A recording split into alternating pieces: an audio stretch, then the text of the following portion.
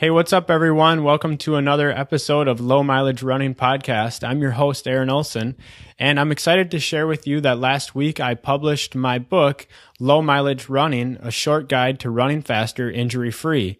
And I'm going to be publishing this episode to my podcast, Paleo Runner, and also to my new podcast, Low Mileage Running, which will soon be available on iTunes and Stitcher and everywhere else. And the Low Mileage Running podcast is going to be focused more just on the training aspect of running. My other podcast, Paleo Runner, is primarily focused on nutrition with a little bit of training mixed in. And so anyways, I published my book last week. The second day it was out, it ended up number 4 in the running and jogging category on Amazon. So it's been selling quite well. Within a couple days, I recorded the audiobook, and it says that it's on its way to retail, which means that within a few days, it will be on Audible, it will be on iTunes, and it will be on Amazon, available for download. And if you make that book, Low Mileage Running, a short guide to running injury-free, if you sign up and make my book your first purchase with Audible, I get a small kickback. So I really appreciate if you did that.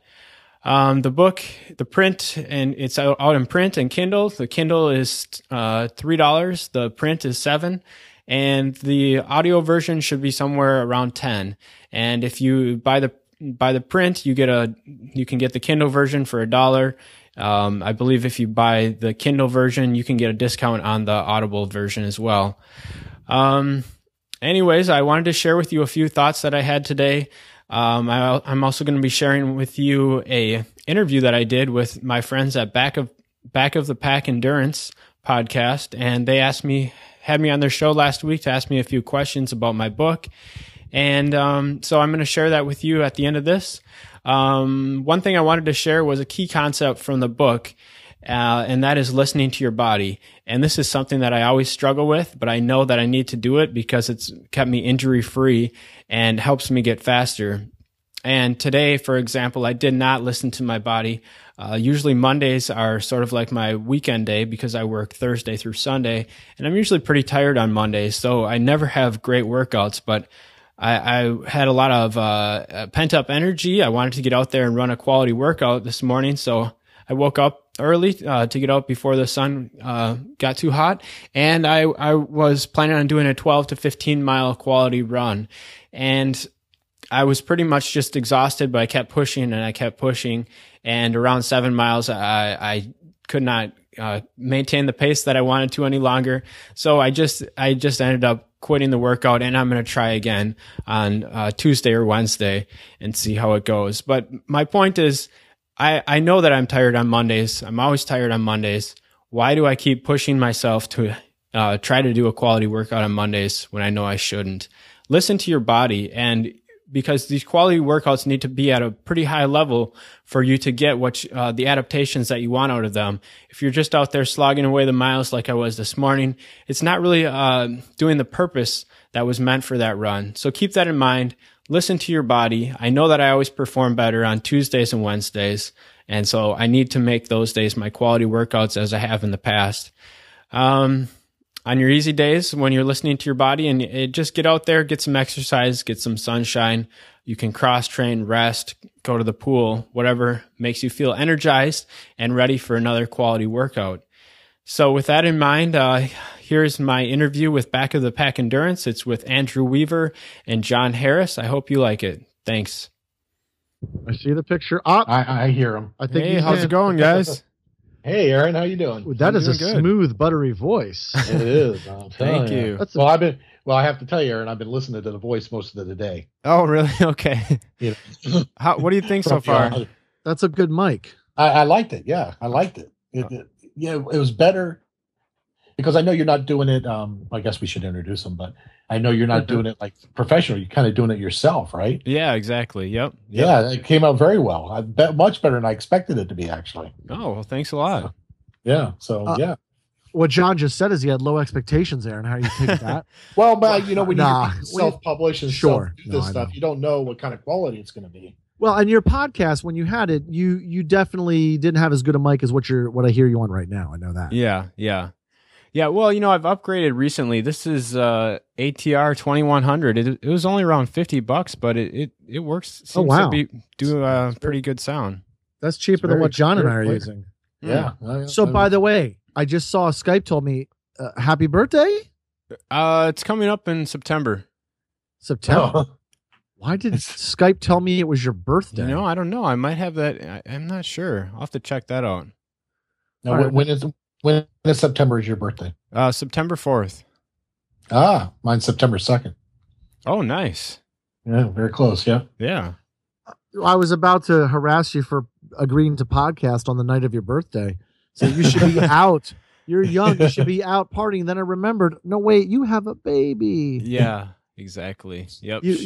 You were one of the early guests on our show, and I think you were just about to become a father.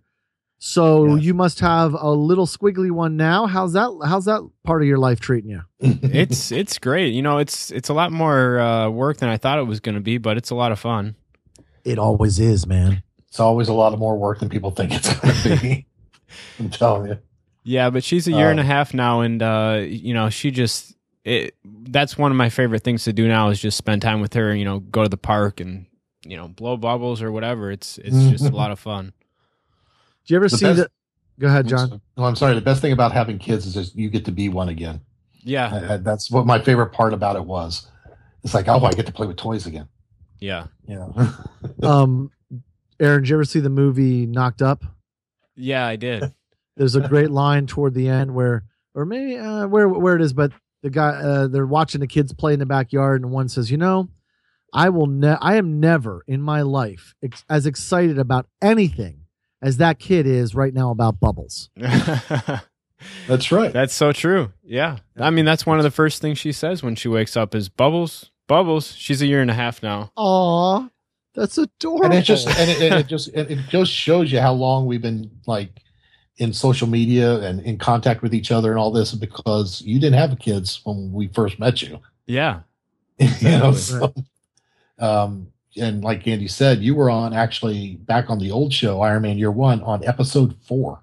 Oh, yeah. Yep. Yeah. So I looked it up. I found it. And I'm going to link it in the show notes. So if people want to listen to that old one, they can go back and listen. We changed the name, but we kept numbering it so that this is like we're well into the 80s. John, what episode is this anyway? This is episode 87. 87. Yeah. All right. Last week we 86 something. That's right. That's right. Wow. Yeah. 87. Yeah. Well, anyway, folks, our guest is Aaron Olson, father of one, lover of bubbles. But we have him on for a very specific topic tonight because he has a new book in print and in e-print, and we're going to talk to him about that tonight. So there it is. Yeah. So the name of the book is like Low Mileage Running: A Short Guide to Earning Faster, Injury Free. And Aaron, I don't know if you listened to the show, but we've brought this up many times, and I've gotten to a number of discussions online about this subject. Okay. Because I am a believer in this. So it's good to see someone that's not built like Andy and I also touting it, for one thing. And but the reason I believe it is because my body just can't hack it. Yeah. I have I have psoriatic arthritis and my body just won't do it. Right. So I've almost had to do this. But much like you write about, it's like when you started doing it, you got faster. Yeah. And when you didn't even think you could get faster by doing this, and I've seen the same thing. I've gotten better by actually backing off. Oh, that's fantastic to hear. Yeah. So I'm a big believer in this. I know there's people out there listening to this right now that are saying, "Oh my God," but well, go ahead. I have some actual questions I've written down, believe it or not. John, I finally get oh my God. I finally get prepared right before we go on break. Yeah. Aaron, we're going to take after your episode is going to be listened to over and over by people who are going to be jonesing for Back and Pack Endurance podcast, because we're going to take a hiatus because I'm in a show. Oh, okay. So I'm the lead in the show, and I need all my weeknights right now. So. Oh wow! Congrats on that. Well, thank you. And it came out of the totally out of the blue. Mm-hmm. So, I had a third question. What show is that? I do listen to the podcast, but not I catch it here and there. I heard the one with Jeff Galloway, and I've heard some of your other ones, but don't always have time to listen to podcasts as much as I used to. Sure. Goes for the big stars. I get it. I'm playing King Arthur and Spam-A-Lot. Oh, cool. Yeah. So if you listen to this show, there'll be a lot of talk about it at the beginning. A lot. It's the whole thing. So if you like tweet it out to your listeners and folks for your book, say, hey, I'm on this podcast. I will not be offended if you say, my part comes in at about, let me look here. Probably about 45 or 46. Right? Well past 45-minute mark. Yeah. About the 45-minute mark. Yeah. Because we're just talking like we do with Back of Pack. Yeah. Yeah. So, I know what my third question was. So let's, if I may, what constitutes low mileage and how relative is that? Well, that's a great question because, I guess the title of the book, it is kind of arbitrary, low mileage running. What does that actually mean? And for me, as a high school runner who was near the front of the pack quite often, and then I ran a year in college, everyone was sort of expected to at least run 50 miles a week. And if you didn't do that, then you weren't really training. And so I kind of always had that stuck in my head that I've got to at least do a minimum of, say, 50 miles, and 60 or 70 would be even better. And I found that my body just isn't built that way. It doesn't handle that kind of stress, and I broke down frequently. So low mileage for me, it usually ends up being around 25 miles a week. And some weeks will end up being, in the low 30s, some more in the, 15 to 20, but around that 25 mile range. And what I've found through really just kind of throwing out that idea that I need to hit a certain amount of mileage, a lot of runners are kind of OCD, and I was one of them who I had to hit a certain mileage every week. Mm-hmm. And what that did was just wear my body out rather than build me up. And so I really don't focus on the mileage that much. I look on Strava just to get an average of what I've been doing just for fun. But I really focus on the key workouts or the quality workouts. And I do 1 to 2 of those a week. And I really focus on hitting those hard and kind of comparing my times from week to week or from year to year. And really, I don't look at my overall mileage that much, except for just now and then. Now, I know there are people still picking themselves up off the floor right now who are saying 25 miles is a low week. Oh. So for, so how do you translate that? So you're a competitive runner. I mean, I wasn't able to read the whole thing. Mm-hmm. But I started, skimming the book, and you were citing examples of like your times that have dropped and this kind of thing. And you're a very competitive runner. You were setting a course record and had a PR, for your 5K that you just won and things like that. Being Back Pack folks, for whom a 25-mile week might be the longest week somebody ran, but how would you how do they translate the same kind of principles you're promoting for somebody who's maybe starting out where a 12-mile week is a really, good week? Yeah, that's a really good point. And before I started writing the book, I was coaching through my website and blog.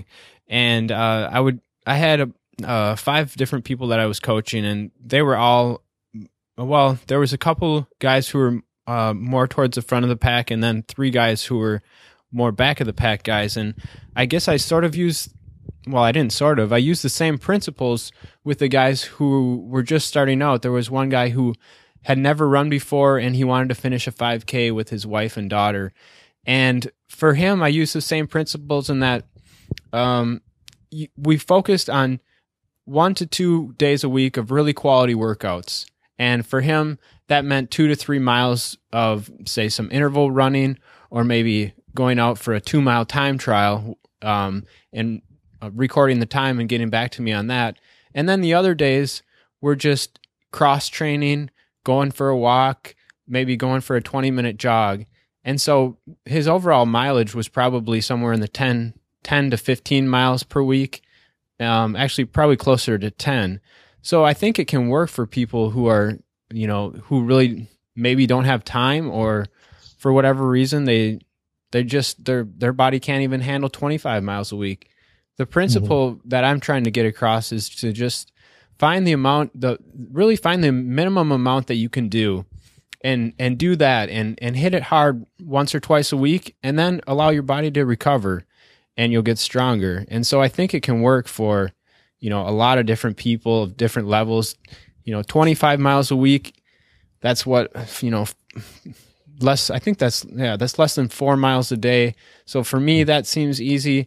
But, if you're just starting out, 5 to 10 miles a week is a fine place to start, and do the minimum that you think you can do, and just build from there. That's what I'm trying to put forth with this book, is that this is just a starting point. If you eventually find that you need to add more mileage later, that's fine, but just don't hurt yourself. Make slow, steady progressions, and start small. And if you need to add more later, that's fine.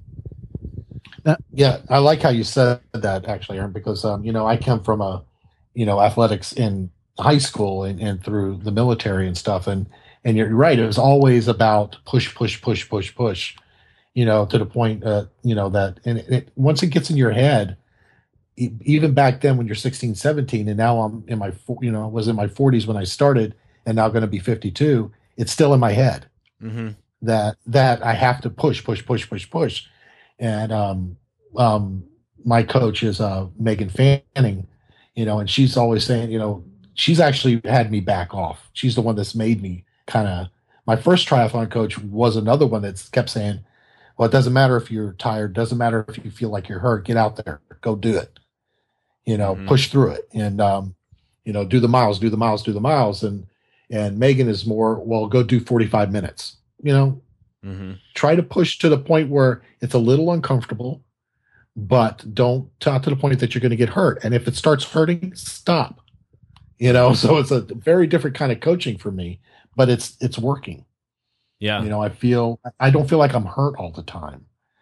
And for a while there, I was getting burned out on doing races at all, or doing this training at all, because I just felt like I was always hurt. And so, like I said, I'm glad that, and you talked about the quality workouts, and that your favorite quality workout is the time trial.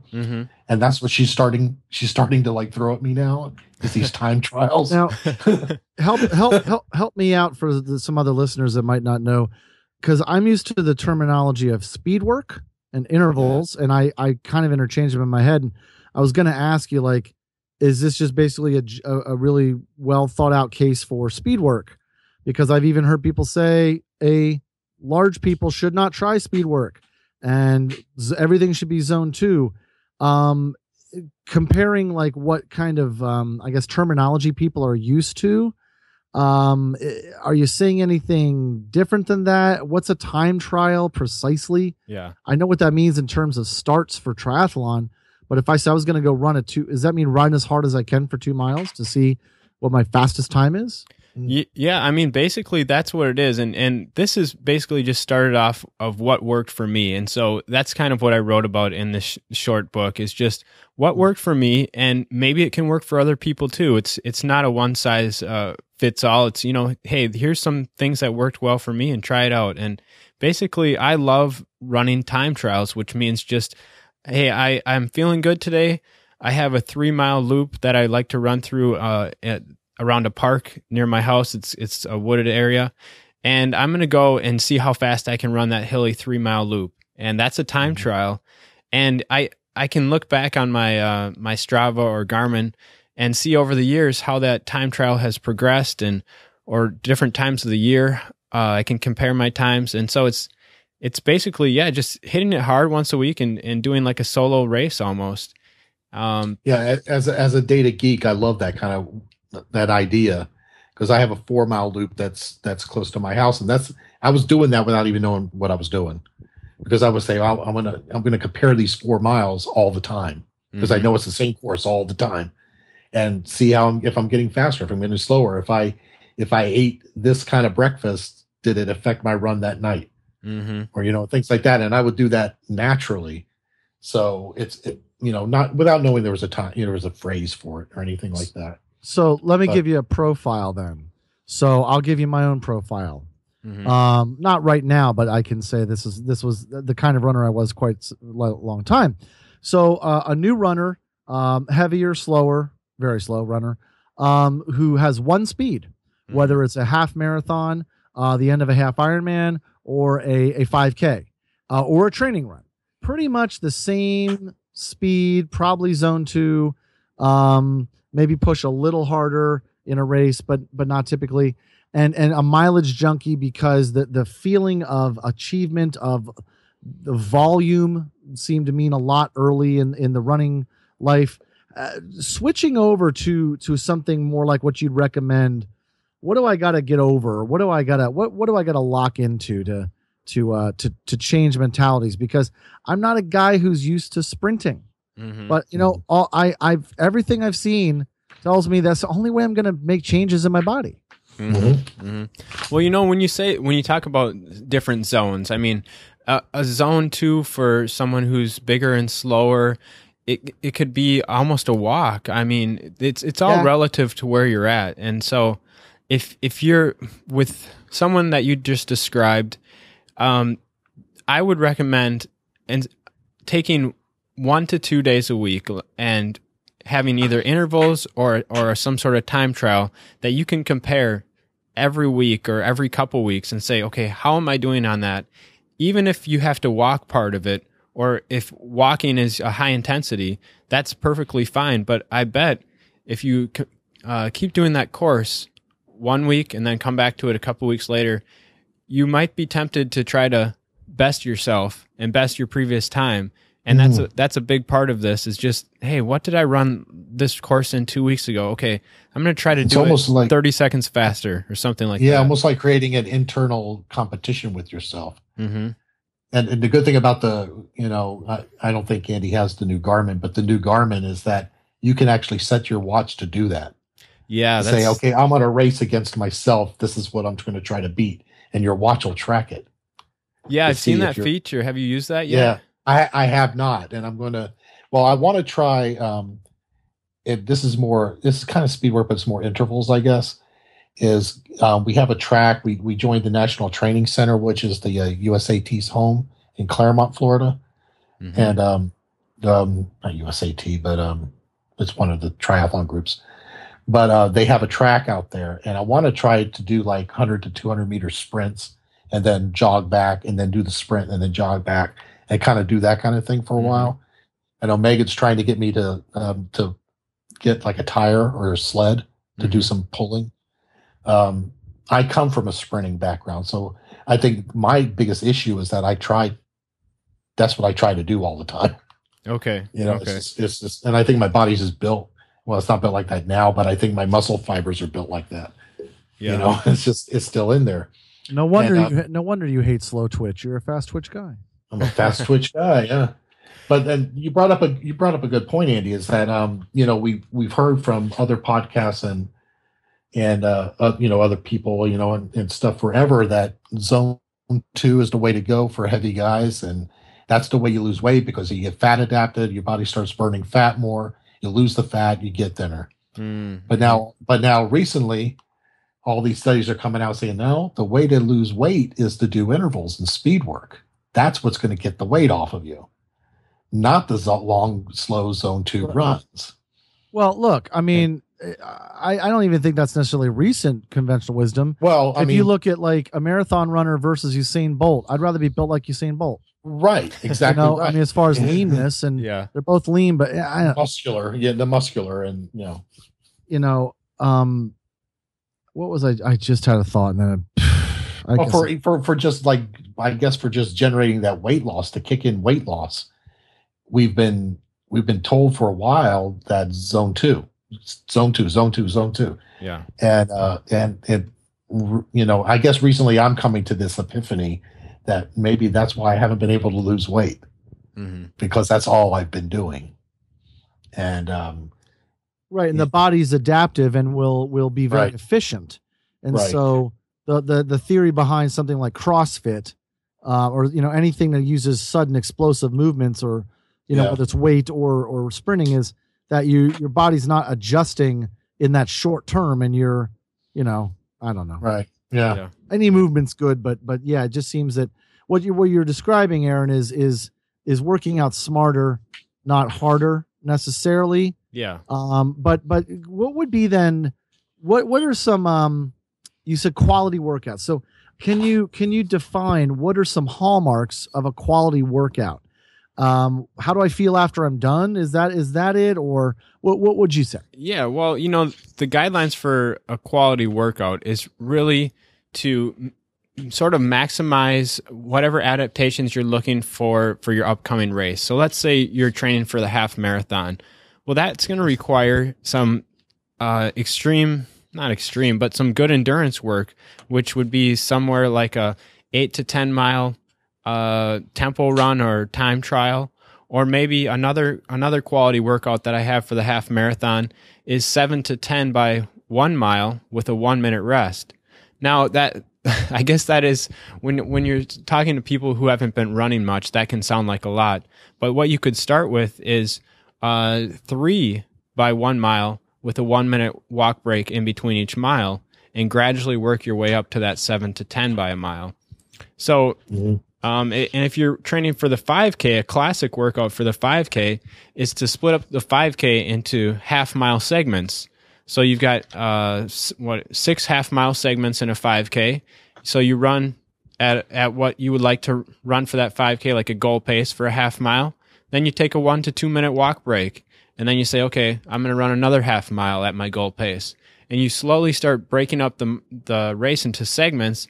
And that really trains your brain and your body how to accept, those higher levels of fatigue, those higher velocities of speed that you're running, and so forth. And I think that's the main idea with intervals. And then time trials can kind of help put everything together and kind of cement in your mind, hey, I can actually run pretty close to this pace that I've been doing these intervals at. And so it can give you a lot of confidence.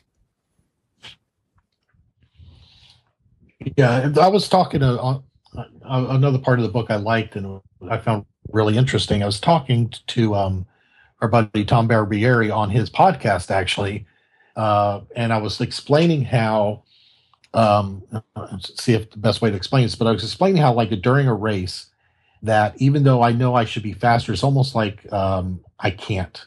It's like my brain is not letting me go faster.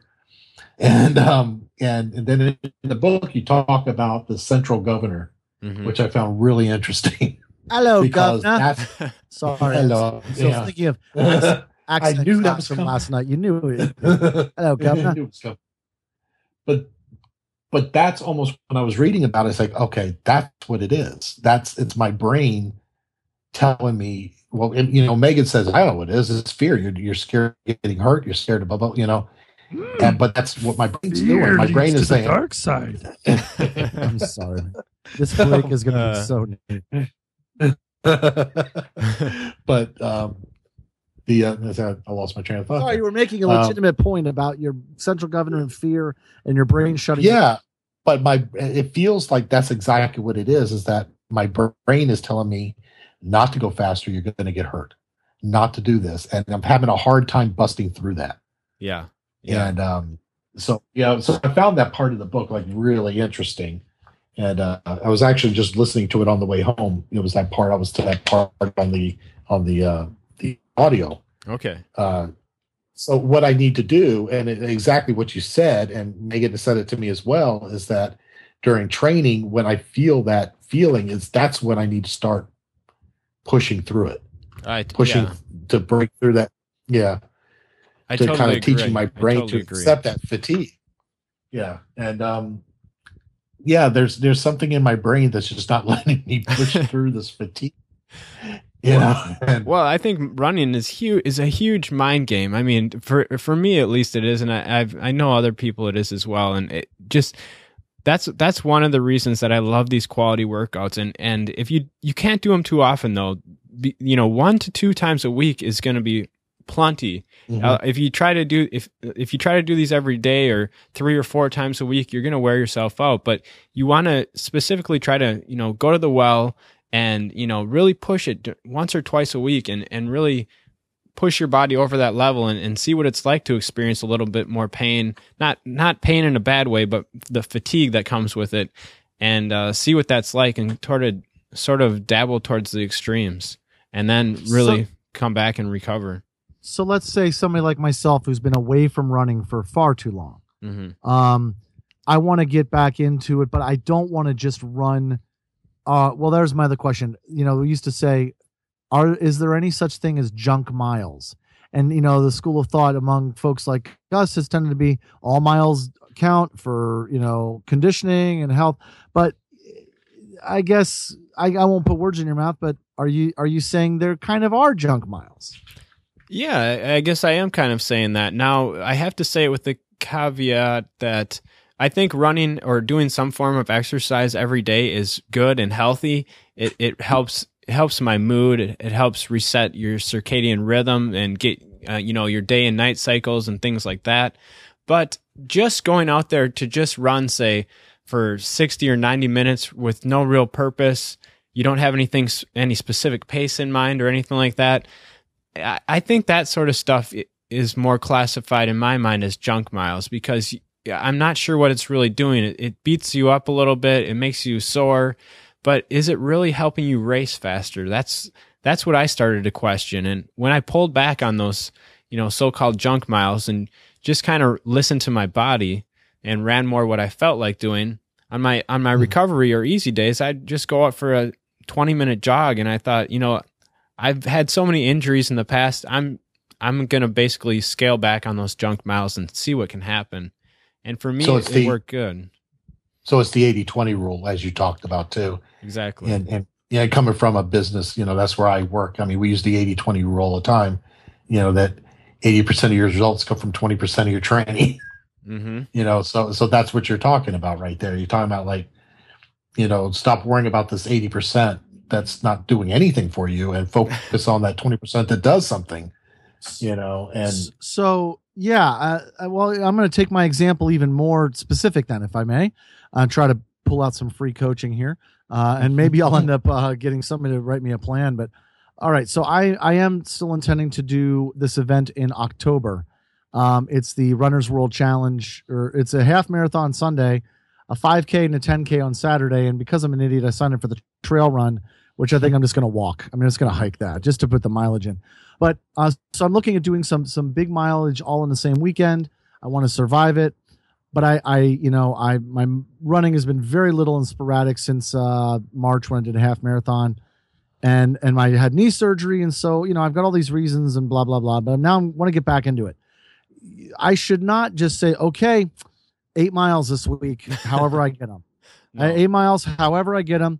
Would it do me much better if I can only sprint a quarter mile, to go out and sprint that quarter mile tomorrow, and that's that day's workout, and maybe next week I can sprint half a mile? Am I reading you right? Well, in that case, it sounds like, now that I'm hearing more of the backstory, you've had a knee surgery and you haven't been running for a while. So in that case, I would say just get to the point where you can run comfortably, say for 30 minutes, 2 to 3 times a week. And once you get to that point, then talk about adding in some more higher quality work. But I'd want to make sure that your knee is functioning well, that you don't have any pain. I talked about pushing through pain, but the type of pain I'm talking about is really more fatigue. If you're feeling a sharp stabbing pain, that's not something you want to push through. Right. So yeah. I'm definitely on board with just kind of getting out there and seeing how you're feeling before adding the quality. But then once you do start to feel good, take one of those 30-minute runs, turn it into a 10 or 15-minute run, and just say, I'm gonna see what I can do. For how far can I get in 10 minutes, and then do that once a week. Come back the next week. Can I go a little bit farther in 10 minutes? So it's kind of that approach. I kind of like that, actually. Yeah, I like that. Sounds pretty cool. And where I live, it's very hilly, but I can see myself like, okay, I'm going to run hard for 10 minutes and then walk home.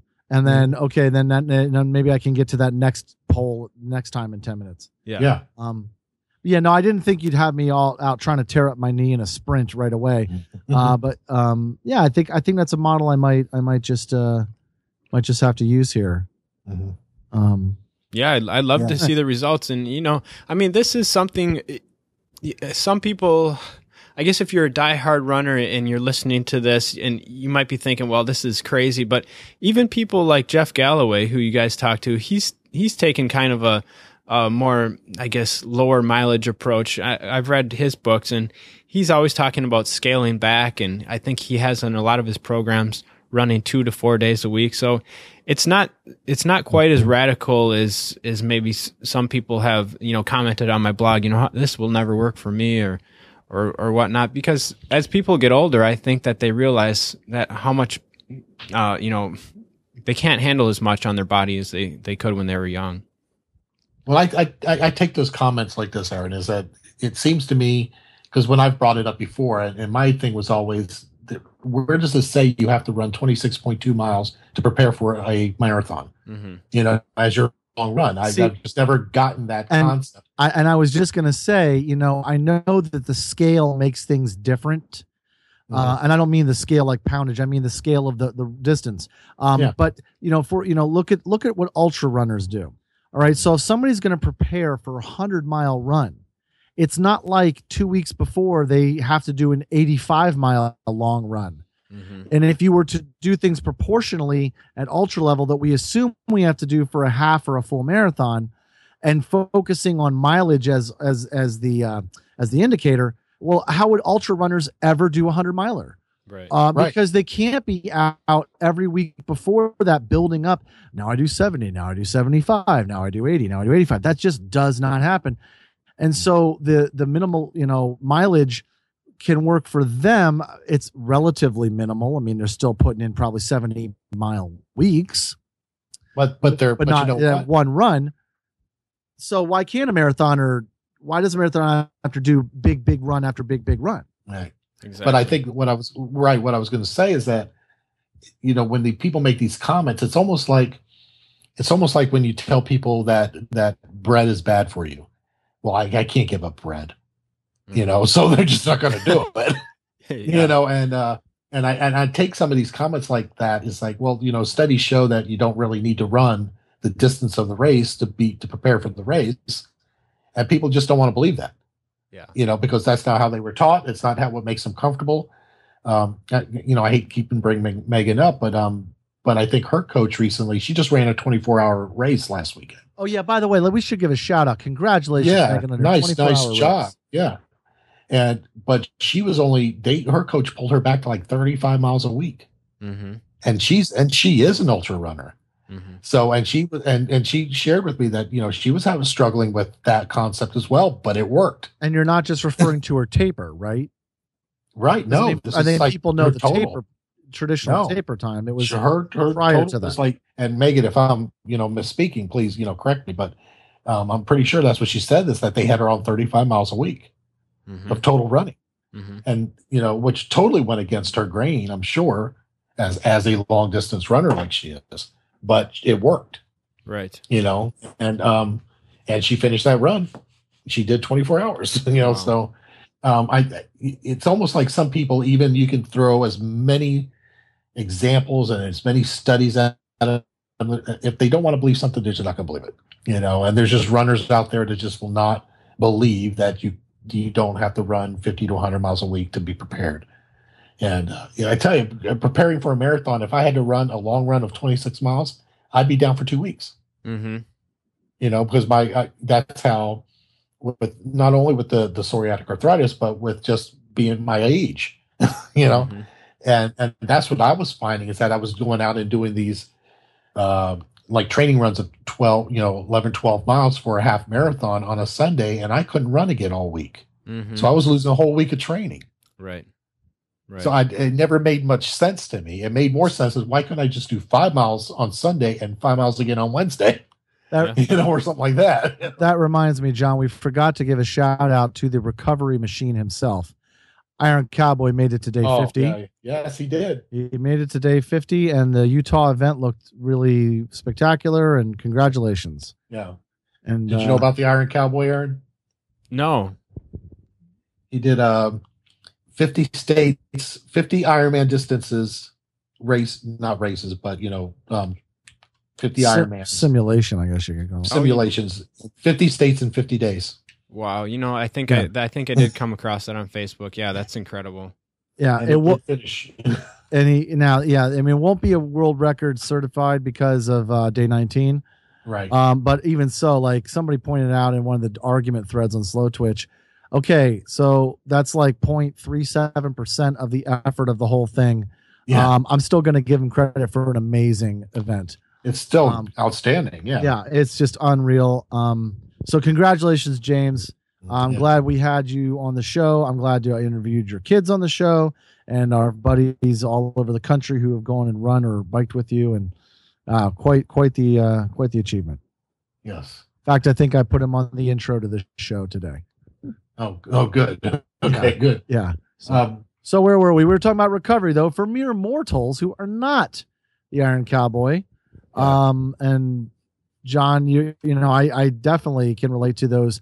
The pounding of the longer runs sets me back longer than it should. Right. And it never made much sense. Yeah, you're right. You bought those recovery boots. I brought those pants, so it should be but it never made much sense to me. And I think you mentioned one time, one in the book maybe, or maybe I read it somewhere else, that should you run 10 miles and rest 9 days, or 1 mile a day for 10 days or something like that. Mm-hmm. Yeah. So what is the answer to that? It's a weird, is that just a false choice? Is that like two extremes? Well, I tell you, if I ran 10 miles, I'll be down for 9 days. I would be. Yeah.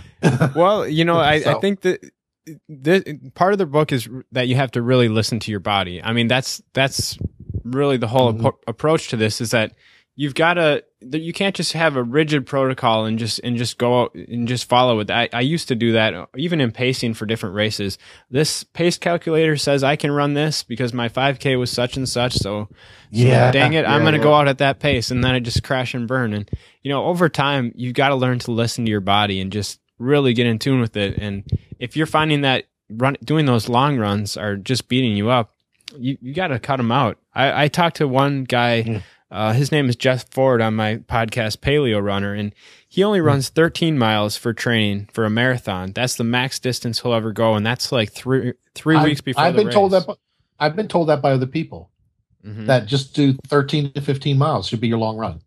See, when I use those pace calculators, they don't work, because I enter my 5K time and it said, no, dude, your 5K time, not your 10K time. And I'm like, no, that is my 5K. Like, are you using different units? Are you not metric? It doesn't acknowledge my 5K time.